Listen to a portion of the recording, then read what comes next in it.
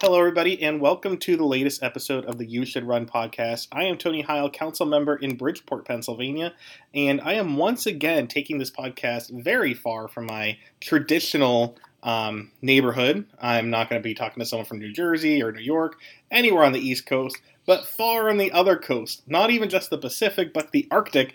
I'm talking to my new best friend, Jesse Keel. Jesse is from Alaska. He's my second guest from Alaska.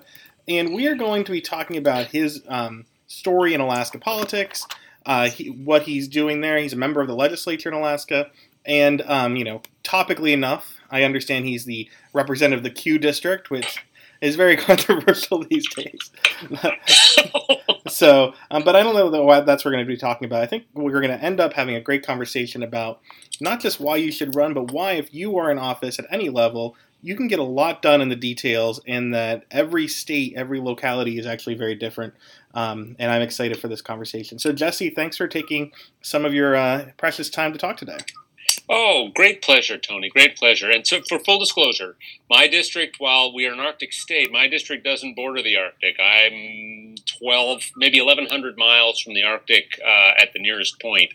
But I don't have one of the bigger districts in Alaska. My Senate district is only about the size of the state of Massachusetts. So not a large one here. Pretty small. I saw that one of the districts is basically the size of, like, Kansas, right?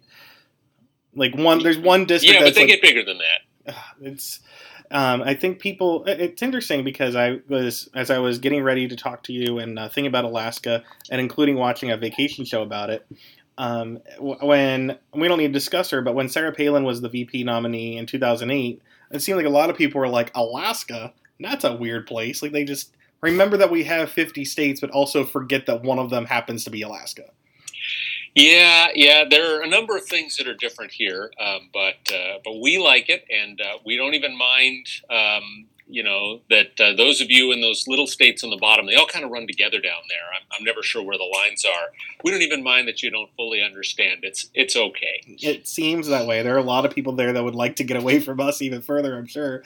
But you are from there. You didn't just leave Florida or Texas or Massachusetts to get to Alaska. So before we start, what do you think people should really know about why Alaska is pretty cool? Oh, I wouldn't know where to start. So I'm an Alaskan born and raised. Yeah. My parents moved up here and had me, and I've lived in Alaska my entire life. I went to college outside, spent a summer interning in D.C., but otherwise the only change I've made was to move from Anchorage, the state's biggest city, to Juneau, the state's capital city. It's just a fascinating place. It's a wildly diverse place.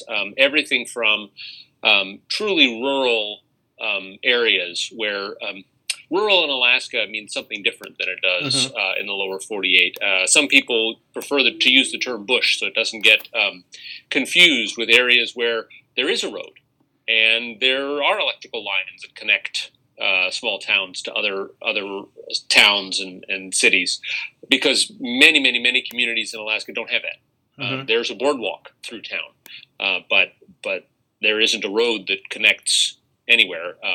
So people travel over tundra in those places, and people fly in and out. People move up and down the rivers when they freeze in the wintertime. And they live genuinely subsistence lifestyles. And those cultures that are 10 and 13,000 years old at least remain strong and remain proud. But we also have in what we consider urban, our largest city is about 350,000 people. We have tremendous diversity. The Anchorage School District, I believe, has 93 languages spoken by students. Wow. There are areas of Anchorage that are considered to be the most ethnically diverse in the country. Some of those house districts. So it's a phenomenal, a fabulous state with huge, unspoiled, truly wild places.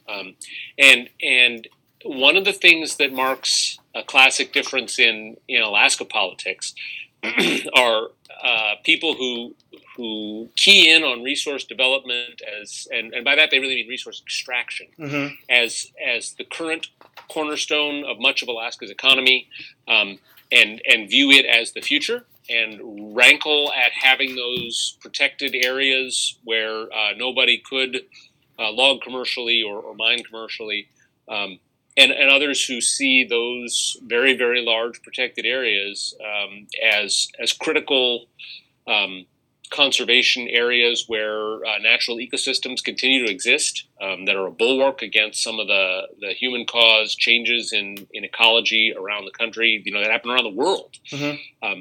And so the environment development debates here tend to be less about any particular emissions pipe or stack, and more about 800,000 acres here, 800,000 acres there. Yeah, you start talking about hundreds of thousands of acres, eventually you're talking about some land. Well, sure. I mean, you think about wildfire season, which I know is just devastating the American West right now. Mm-hmm. In Alaska, we can have a wildfire season that burns 1.2, 1.5 million acres over the course of a summer and doesn't hit any structures. Mm-hmm. I think, again, people have no idea, people's concepts of not just Alaska, but the country itself. And that's something I've learned from doing this podcast. I've been able to talk to someone from every state and D.C. is that it is a far more diverse country than anyone really can grasp. And it seems so in Alaska. Is that something you grew up there? Did you grow up with an appreciation of the diversity, or once you got into your office, did you learn all about that? I think children are children everywhere.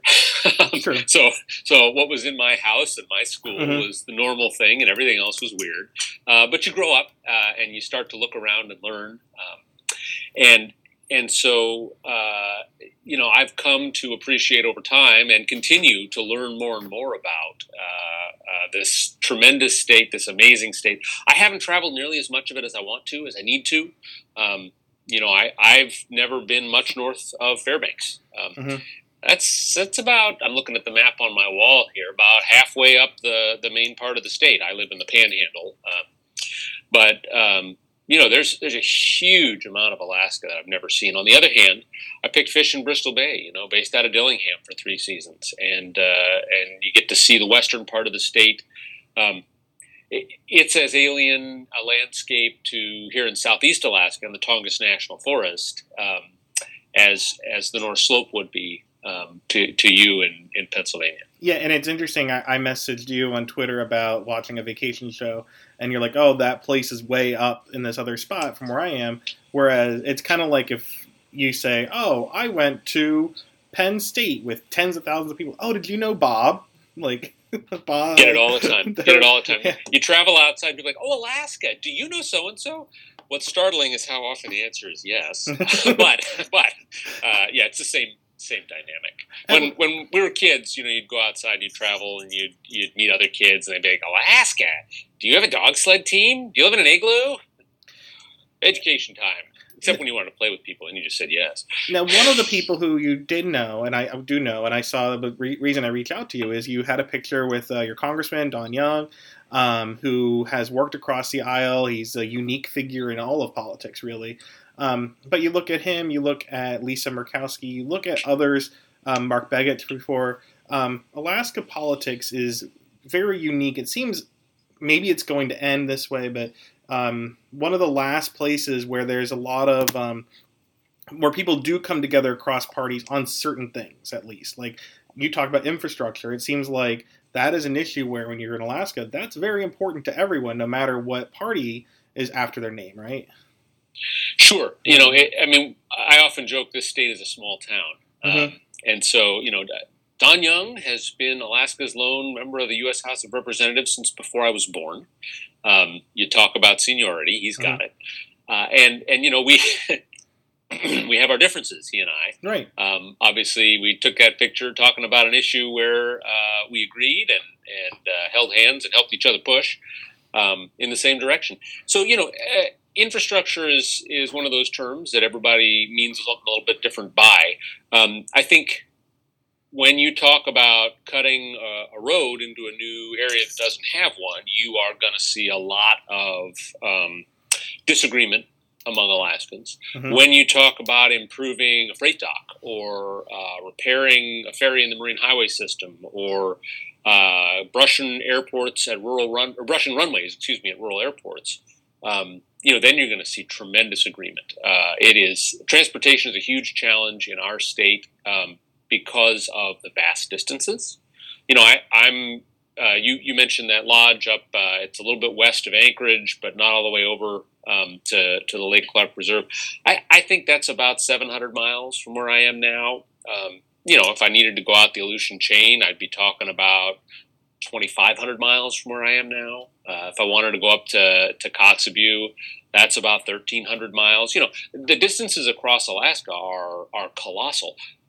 Couple that with a small population, so your economies of scale aren't, and then fairly extreme weather in a lot of places creates some huge building challenges. That can make the infrastructure piece really difficult.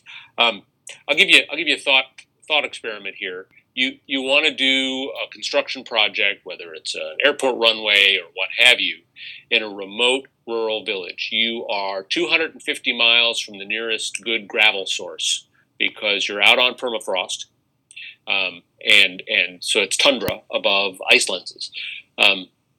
So think about the cost of your construction project when the gravel has to come a couple of 100 miles by barge during the few months of the year that the river is thawed and you can get the barge to it. What did that do to the cost of your construction project? Yeah. Right. Now you're doing it to serve a community of 800-900 people. Mm-hmm.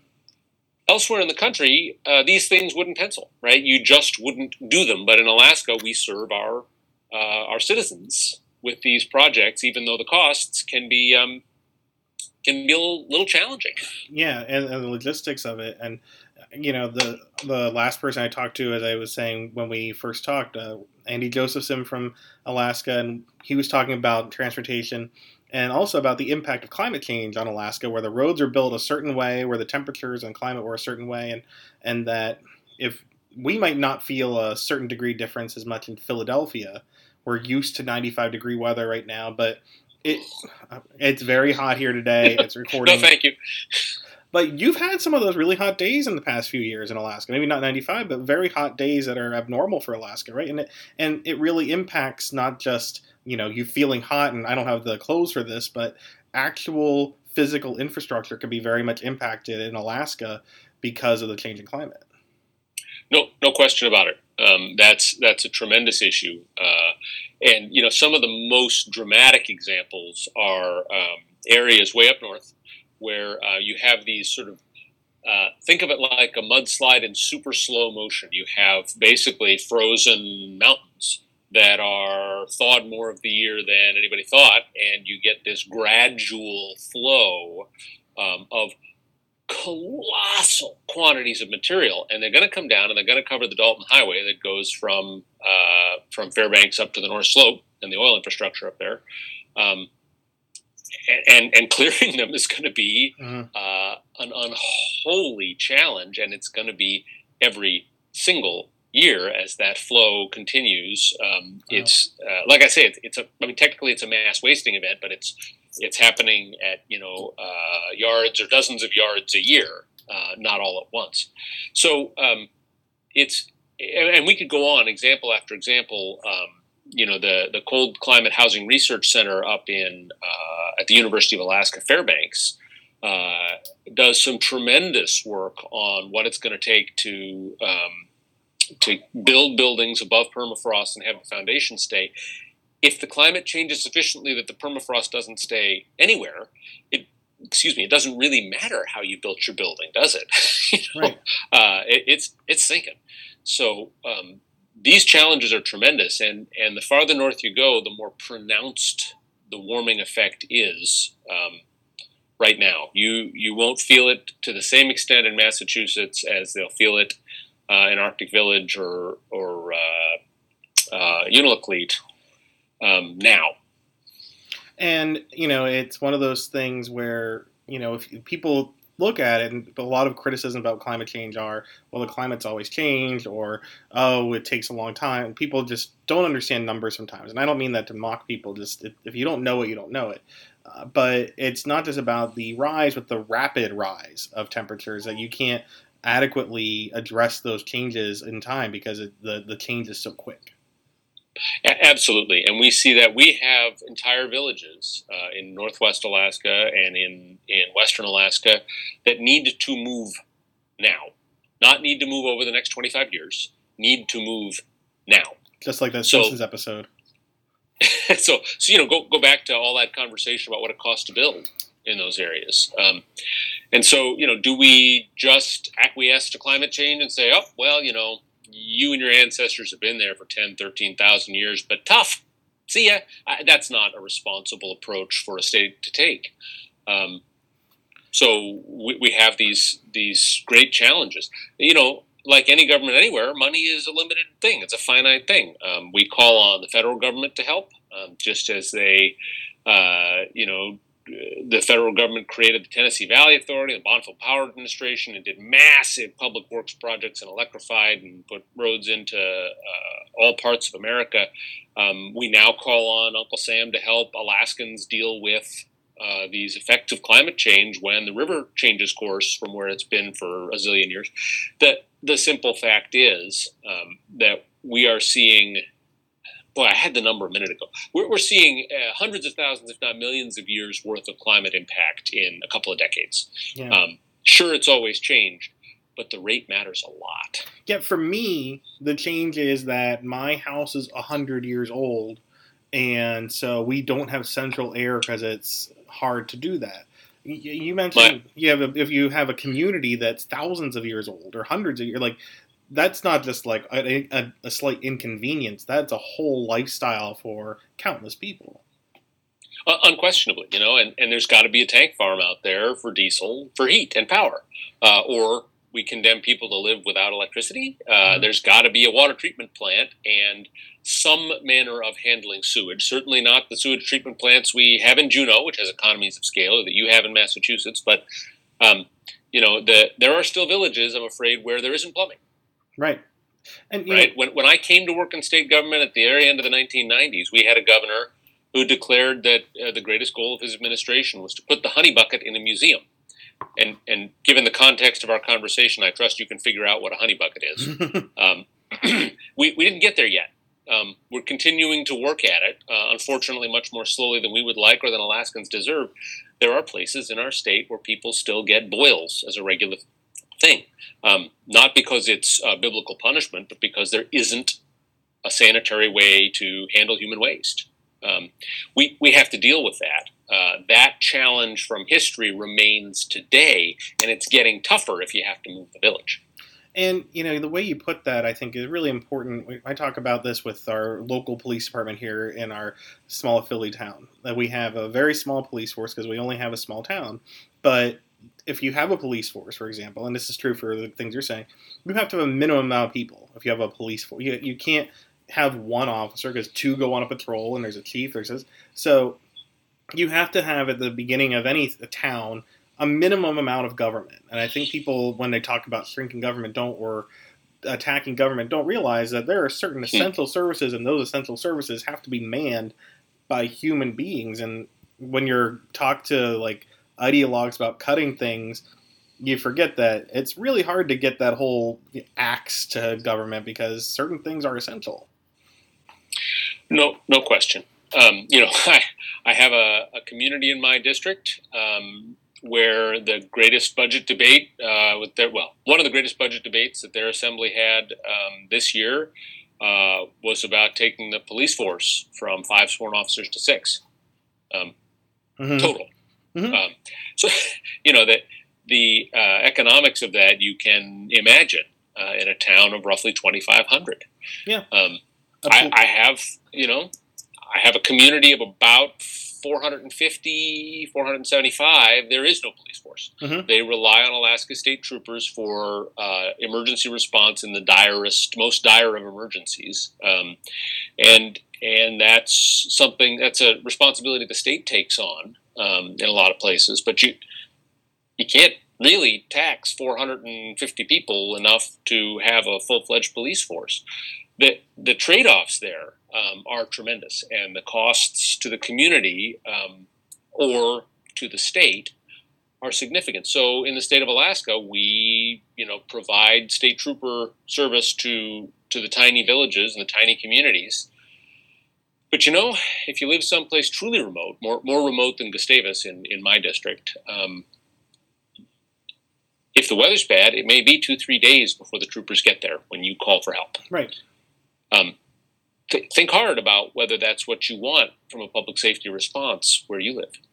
And I'm sure some people, when they hear that, they're like, yep, I know what I'm getting into. And then once you get there, you don't know what you're getting into because it sounds easy until you do it. Yeah. We could spend a lot of time on the challenges of remote rural living. But frankly, all across Alaska, we struggle terribly with alcohol-fueled violence, with sexual violence, domestic violence.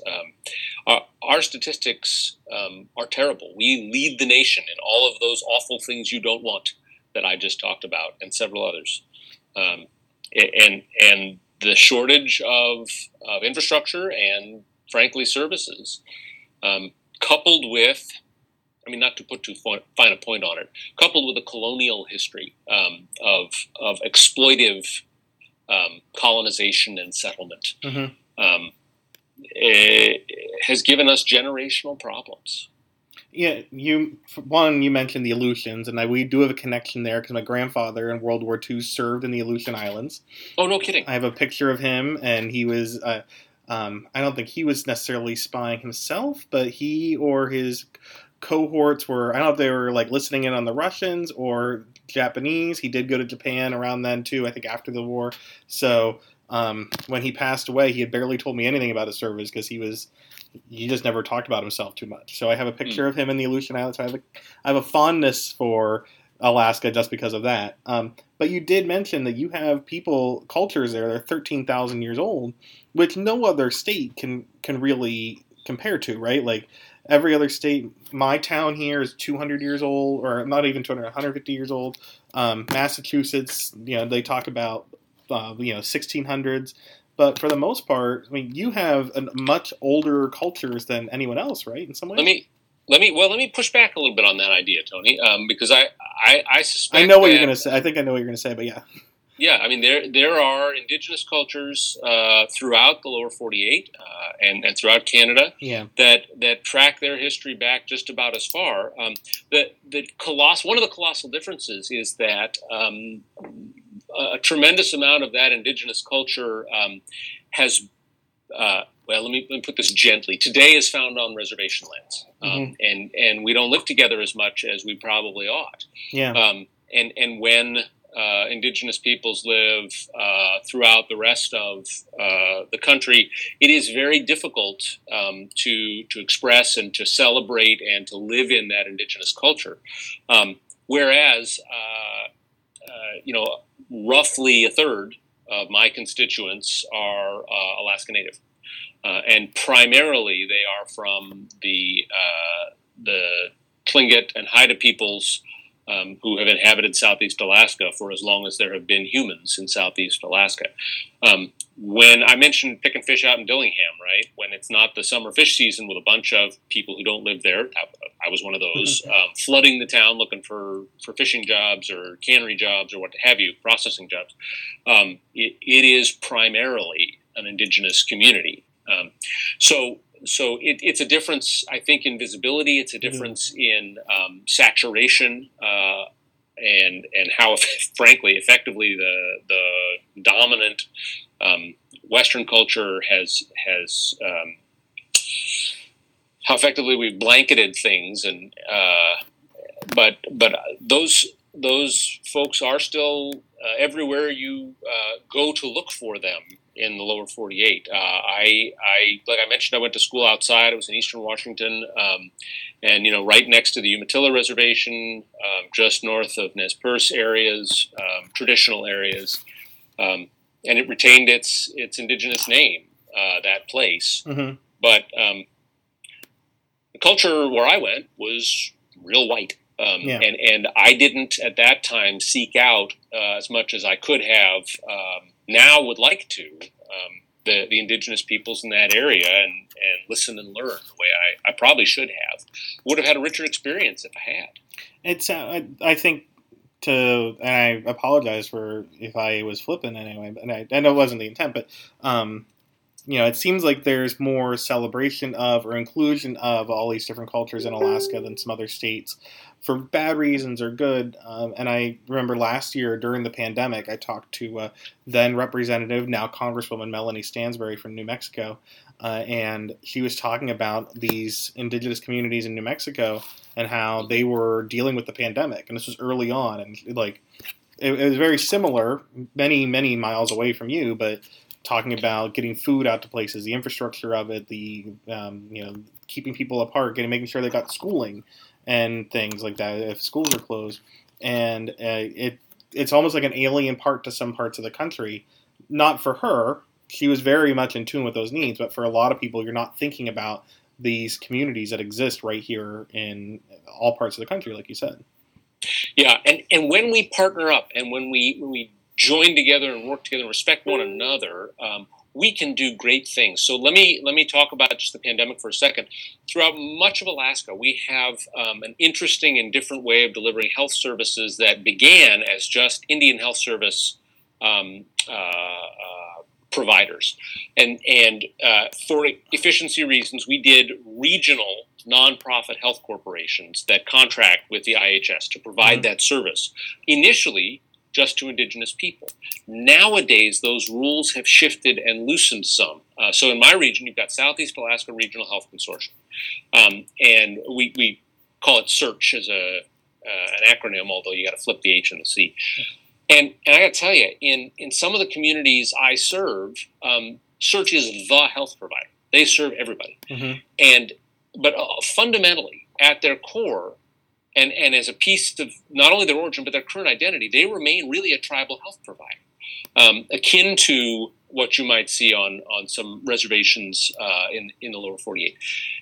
During the pandemic, we were able to take the state of Alaska's desperately underfunded and desperately overstretched public health system and pair up with the private health providers, the private hospitals or the municipal hospitals, and then team up with those regional health corporations that had a presence in every village, had some kind of provider. And I'm not talking about an MD. Sometimes it's a PA. More often, it's a village health aide, right? They're not an RN. They're a rural health worker, which is a credential unto itself, but it's not a nursing level when you think about our sort of traditional hierarchical levels of licensing. And pushed healthcare, pushed the availability of vaccines to an extent that nobody was seeing in the early days. Excuse me, I'm got to clear my throat here. But we were able to lead the country in vaccination in the early days, just by leaps and bounds.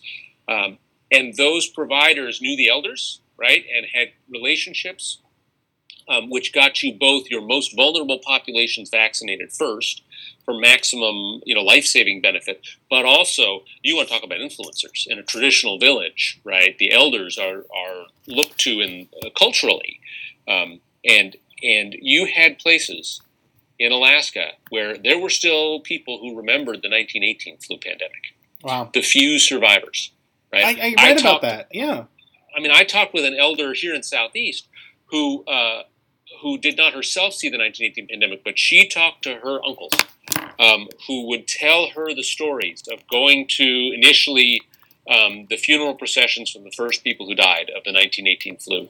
And they were on the beach and everyone in the village lined up, right? And the lines, as the 1918 pandemic went on, got shorter and shorter and shorter as there were fewer survivors. And she knew, in a way that I could sort of conceptually get, I guess, as a numbers thing, she knew from her uncle through that culture the pain that an uncontrolled pandemic, that community spread as a way to get to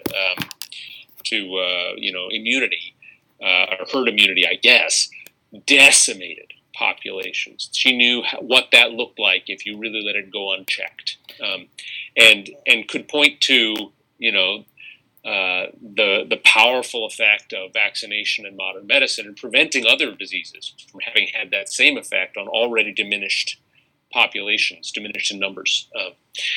So that communication was vital and powerful, and the health infrastructure, coming back full circle to where we started this little tangent, in those villages was just crucial. Mm-hmm. I had communities in my district. Skagway is not a majority Alaska Native population, but Search is basically the provider there. That's an overstatement. The primary provider there. Skagway was vaccinated as far as you can get a town vaccinated, in a voluntary system. Before Juneau, the capital city, was up to 50%. Yeah, I remember a story, and I was just looking it up while we were talking, from last year when they found evidence, I think, of the actual flu from 1918 in Alaska. There were studies that were done because of things that were frozen, and it's really incredible the kind of history you can find when looking for it. I did want to go back because there was one reason I was excited to talk to you in particular after looking up your background and that you had been to Washington. I talked to Washington State Rep Noelle Frame a few years ago at this point, and she could classify herself as a budget nerd. And you get into the details. And the podcast is called You Should Run, and people, when they go, they look and they think of these big, wide-ranging bills or issues. And they don't realize that you can get a lot done in the details, right? And you are kind of, line item nerdum in a way that you look at those details of what you can do. Why is that so important? What can you get done by focusing on the budget? Oh, I think that question comes at it from 180 degrees. You can't get anything done unless you focus. Right. On the budget. And so just a tiny bit more background on me. I was a legislative staffer for 18, 19 years before I ran quit my job to run for the Senate. The joys of a 60% pay cut. I had also served in local government while I was a legislative aide. I can't tell you how many eager, young, fresh-faced people right out of school and campaigns and whatnot came to the state capitol building, were ready to pass bills and make policy, and God bless them. And I would say to those people, any chance I got, what you want to do is learn every detail of the budget. And they would look at me like I was speaking Greek or Martian, and say, why? I mean, that's not really what I'm here for. The simple fact is, if you want government to do a thing, you have to pay somebody to do those things. If you want government to knock something the heck off, you will usually have an easier time stopping it by stopping the money for it than you will passing a landmark piece of legislation that repeals whatever it is. Right.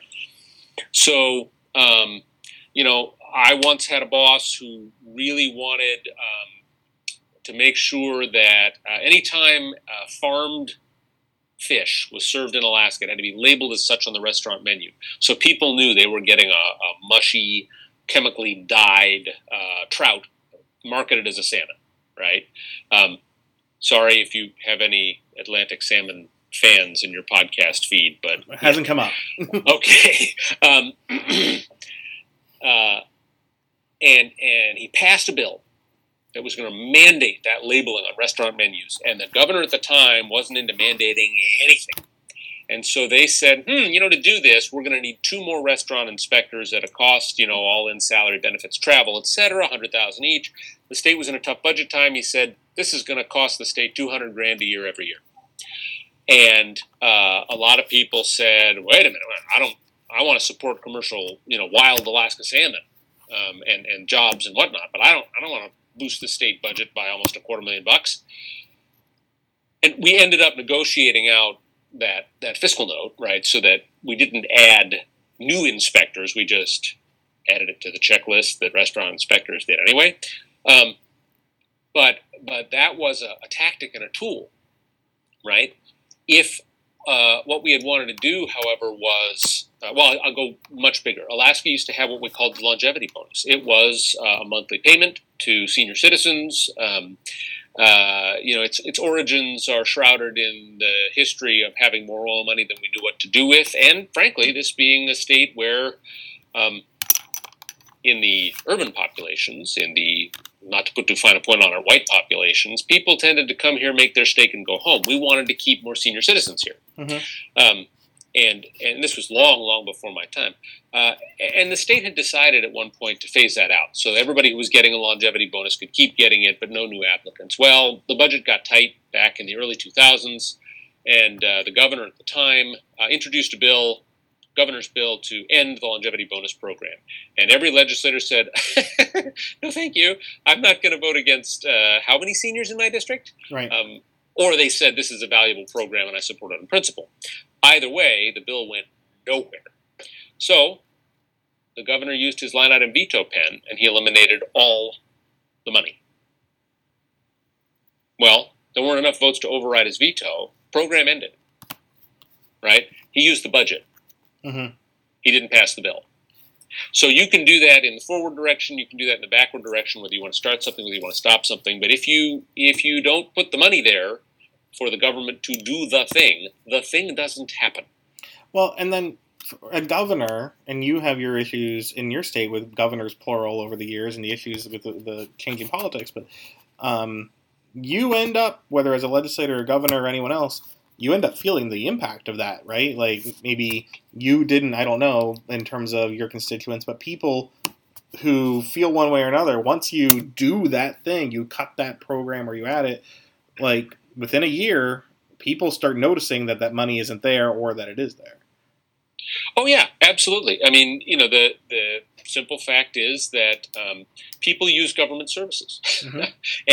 and there's a great line I will steal from my actually opponent in the election where I got the Senate seat, because we had a similar take on some of the there was a gubernatorial election going on at the time, and the governor who ended up winning had these magical budget cuts he was promising that nobody would feel because he knew where all the waste was. By the way, when he got elected and started proposing massive cuts to things Alaskans use, there was an outcry like you've never seen in this state. And remember, I've been in state politics for 20 years. But my opponent said, when people tell me that, I ask them, which thing that you use are you okay to cut? Don't tell me what thing the other guy uses that you're okay with him doing without. What thing are you okay doing without? And except when you have folks who sort of imagine to themselves that they truly live without government services, and then there's an education process about what we all use, right? When it comes to are your customers educated? Can they earn a wage and frequent your business? Oh, where'd they get that education, right? How'd they get to your business door? Oh, on public infrastructure? Right. And we can go on, right? Who do you call when there's a threat to the safety of your business? Oh, publicly funded public safety workers. So, but you find darn few people, including those who tend to take all we need to do is cut the budget and things will be fine position, who are willing to identify things they use that they're willing to cut. What I use is essential, critical government service that is just the definition of legitimate public spending. What you use is wasteful fluff. Yeah, I've heard that a lot. And you mentioned your governor, and I know I'm taking up. You had a lot to say, and I really appreciate it. You have the most interesting political situation in the country in Alaska. We try. You try. You have like multiple parties. You don't really have this Democrats and Republicans, right? Like you guys have built a coalition that's a governing coalition. And I think people from outside of Alaska don't know that. So can you just quickly, disseminate all of Alaska politics over the last few hundred years? Can you, what does that mean for Alaska governing? How does it work that people outside probably don't realize how that legislature is working? Yeah, I mean, Alaska has, we tend to have a libertarian streak in our politics, and we tend to have some cultural differences. We tend to have a lot of small towns where people know each other, and so party tends to matter a lot less than some of the biggest issues. And what those biggest issues are tends to vary from elsewhere. When it comes to parties, we got Republicans and Democrats mostly. It's been a very, very long time since we had a libertarian, although they still have ballot access. We got a couple of Greens. Yeah, and I don't just mean like Democrats, but like there's parties within the parties, right? As is true everywhere, but yes. But the other thing is 52% of Alaska voters are not registered to a political party. Mm-hmm. They're nonpartisans, they're undeclared, and so that dynamic continues into the legislature. And I think it will, by the way, do so even more as we go to ranked choice voting in our next election. But even in the party primary and party-based ballot access, we've had a petition process to get on the ballot that has been used a lot by nonpartisans. We have quite a few nonpartisans serving in the House right now. And the House is on, I'll get this wrong, at least its fifth year, I should probably have this memorized, of having a bipartisan, by a nonpartisan coalition running the body, serving as the majority. This, by the way, on the heels of the Senate having done that from 7, after the 06 elections, through 11. These bipartisan coalitions and multi-partisan, I guess, have their roots, I guess, a little bit in Ted Stevens, for whom I interned in Washington, D.C. when I was in college, World War II vet, and a Republican. But he famously would say on occasion, to hell with politics, just do what's right for Alaska. And, when I interned for him, I shadowed him one day on a day when they had chained roll call votes on the U.S. Senate floor. And there were times, the issue was the 96 welfare reform bill. There were times when he was one of 2 or 3 Republicans voting with Democrats on amendments because they were the right thing for rural Alaska. They were the right thing for remote regions. And the partisan philosophy approach didn't work right when applied to life as people live it here. That notion continues here. That's good. And then it percolates through into some of our very unusual political structures, the biggest of which is the permanent fund and the permanent fund dividend. And to give you an oversimplified, unfair take on that, back when the oil money was flowing faster than all the best politicians and all the worst politicians we had could figure out how to spend it, which that's a hell of a money flow rate, right? Alaskans passed a constitutional amendment. Our Constitution usually prohibits any dedicated funds. We passed one that said a little sliver of the royalty money is going to go into a permanent fund. You can never touch the corpus. The earnings are general fund. And what that did was it turned the non-renewable oil resource into a renewable cash source of investment money. A few years after we created the fund, the oil money had slowed a little bit, but the ideas for how to spend it had gotten bigger and bigger. And so there were a bunch of folks who said, this isn't time to spend these earnings yet. We're still flush. Let's protect this by putting a piece of those earnings into a dividend for Alaskans. And an important part of this is that Alaska is what we call an owner state. The mineral resources under the ground, whether it's oil, coal, gold, silver, gravel, that's owned publicly. So if you live in Texas or Oklahoma and there's oil under your field, you are rich. If you live in Alaska and there's oil under your property, the state of Alaska owns that oil. You may get surface access money, but you don't have a royalty share in it. You're not the owner of that oil. So because that resource wealth belongs to all Alaskans in common, is another reason that people felt very comfortable, much more comfortable, providing a dividend from the permanent fund. Well, over the years, over the decades, that check has grown, and it has become a critical part of our political culture. People like me say, wow, is there anything more progressive we could do than give the same number of dollars to every Alaskan, rich, poor? I suppose we could means test it, but then you lose political support. We could only give it to the poorest Alaskans. But the simple fact is, right, whether that check is $1,000 a head or whether that check is, as some propose, massively more, I'm a family of 4, right, and my wife and I both have an income. Our household gets some significant benefit from that. Look at the family of 4 in my district where it's just one parent and 3 kids. And that parent's working multiple jobs, just desperately trying to pay rent. The benefit they get in the ability to live their lives, provide for what those kids need, proportionally is so much larger, right? That's huge. But there's a problem, Tony. And the problem is that oil's not flowing at 2 million barrels a day. Mm-hmm. Oil is flowing at just under 500,000 barrels a day. And the price is not what it was. And oh, by the way, we had a series of Republican governors and majorities that cut our oil taxes, so we're not getting for it what we used to get for it. Mm-hmm.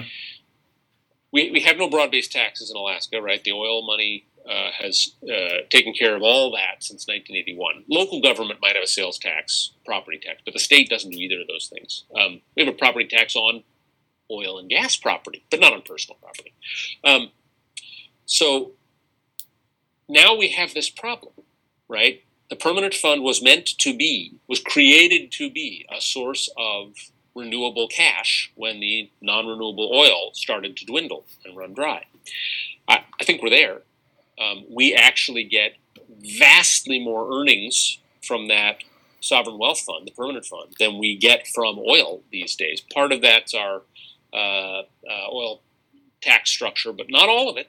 I mean, we've really hit that inflection point. Mm-hmm. So now, what do I do as a fairly progressive guy when people say, oh, what we need to do is cut that $4.5 billion state operating budget, annual operating budget, by $1.5 billion to make up the gap so that we don't have to touch those permanent fund dividend checks? One thing I say is we need to fix our oil tax structure. That's good for $200-300 million without wrecking things. Others will tell you we could get more. I don't think so. One thing we need to do, I think, is have a broad-based tax, and we can talk more about that at great length. That's good for $400 or $500 million a year. We can't balance these books without some use of permanent fund earnings for government services.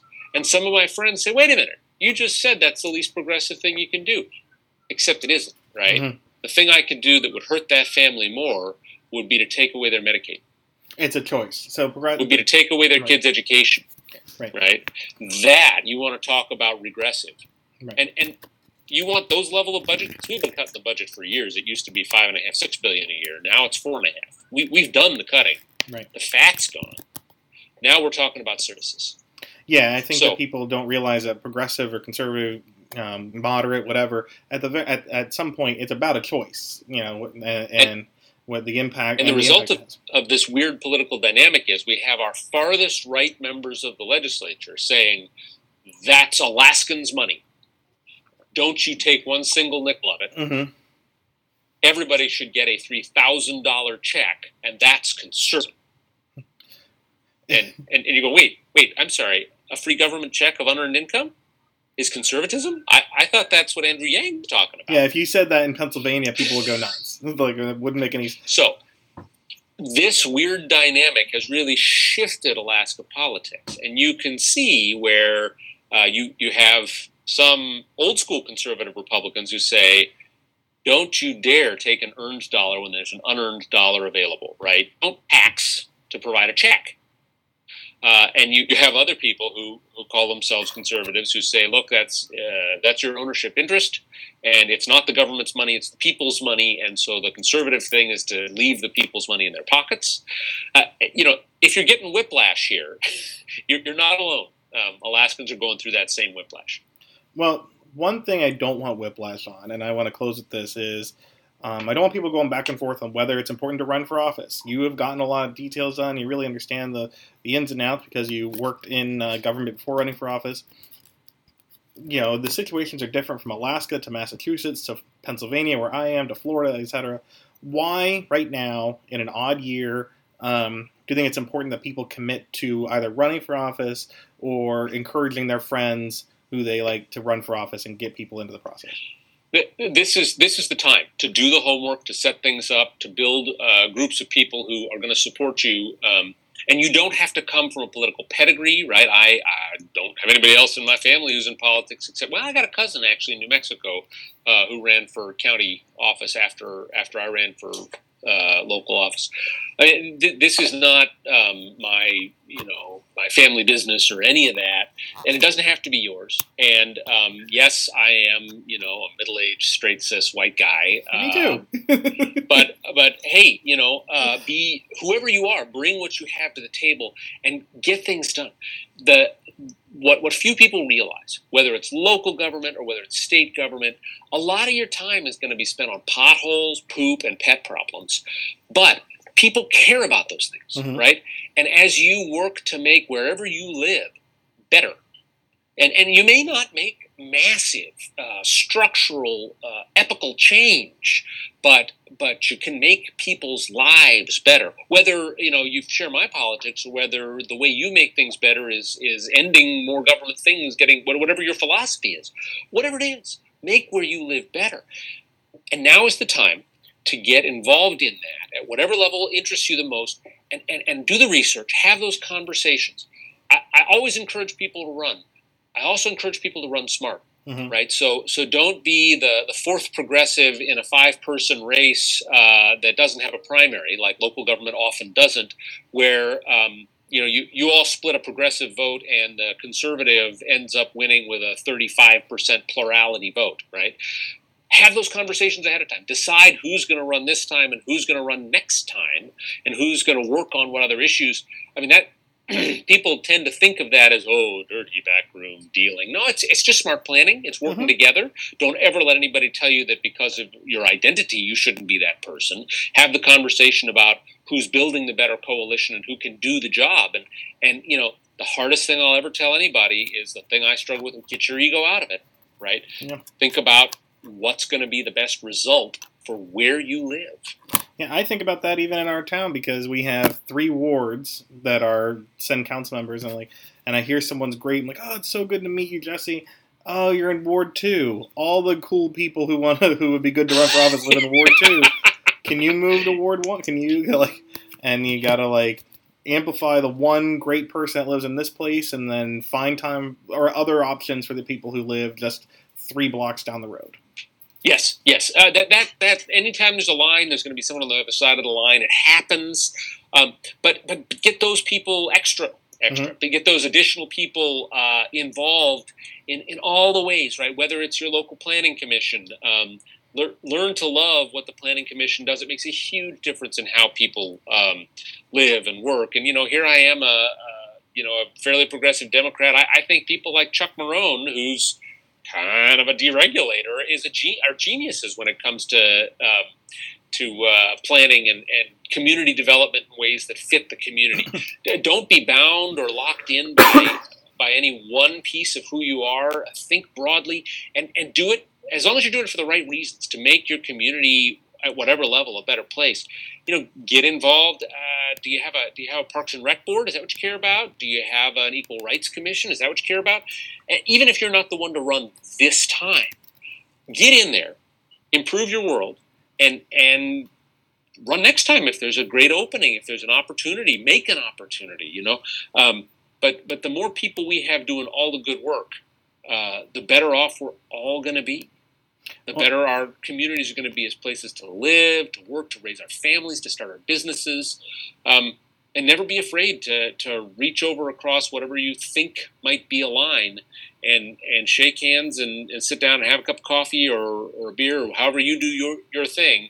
Have dinner together and talk. Figure out where you can work together, even if you're going to fight like cats and dogs on the other thing. That's just part of it. I'll say one more thing. I know I'm taking up a bunch of time. Never be afraid of the bullies who are going to call you names. I talk to people and I encourage them to run. Sometimes I say, oh, but there's this Facebook group and they're so nasty and they always say these awful things about people. And you know what? There always have been, and you see them differently because there's social media now. But the simple fact, I live in the capital city of Alaska. Juneau is about 31,000 people. Yes, there are 4 or 5 dozen Facebook trolls who will call you names. Don't. Whatever you do, don't let the other 30,940 people suffer for lack of your involvement because of 5 dozen jerks. And right? On that point, it's my experience, and I've heard this from a lot of other people. most of those people who spend all their time saying crazy things on Facebook never show up to anything, good, bad, or indifferent. I will say, Tony, that on occasion, as we have kept our office records and whatnot, the people who write furious emails declaring that they'll be the ones who make absolutely certain I never work another day in my life have a tendency not to be registered to vote or to have a voter history of voting once every 6 or 8 elections. Yeah. But, that's fine. That's their right. They're Americans, and they can be as involved or uninvolved as they want. The point is, never let somebody mean rob all the good and decent, nice people, hardworking people in your community of the good work that you can do when you run and get involved, when you volunteer and serve on that board, whatever it is you do. Don't let a couple of bullies push you off it and rob everybody else of the great value you're going to bring, the improvements you're going to make for everybody, right? I mean, and that's not just government. I mean, serve on your synagogue board, your church board, right? There's always that catch. There's always that complainer who makes it miserable to serve on the board for, a day of every month, right, when they call you up. But everybody else needs your work. Yeah. Everybody else needs that church, that synagogue, that, apply it to whatever group you're talking about. You get in there and do your part. Yeah, there's going to be somebody, but they're not who you're working. You're working for everyone, but they're not making the decisions. Well, I'm glad you're making decisions. It was really exciting talking to you today. And if everyone's listening, you can follow Jesse on Twitter at Jesse Kiehl, JESSEKIEHL, since this is an audio podcast. Definitely follow him and learn more about Alaska. You will not be disappointed. And Jesse, any other way that people should follow you really quickly? Oh, I've got a Facebook. It's at Senator Kiehl. And then your TikTok, right? You're very big on TikTok? Not yet. I have a 16-year-old daughter. She's a ballet dancer. She informs me that I should not try the TikTok dances. So, I think she'll get off to college, and then I won't be under her thumb anymore. Of course, that's going to be like 16 months. TikTok will be dead by then, right? Yeah, I'm waiting. My son is 7, so hopefully by the time he's old enough to care, something else will come along its way. So, undoubtedly. Thank you so much, and best of luck in Alaska. Hopefully I can come out there and enjoy the beauty of it sometime soon. Hey, give me a call. I'd love to see it. I will. And if you're listening, you should run for office. It's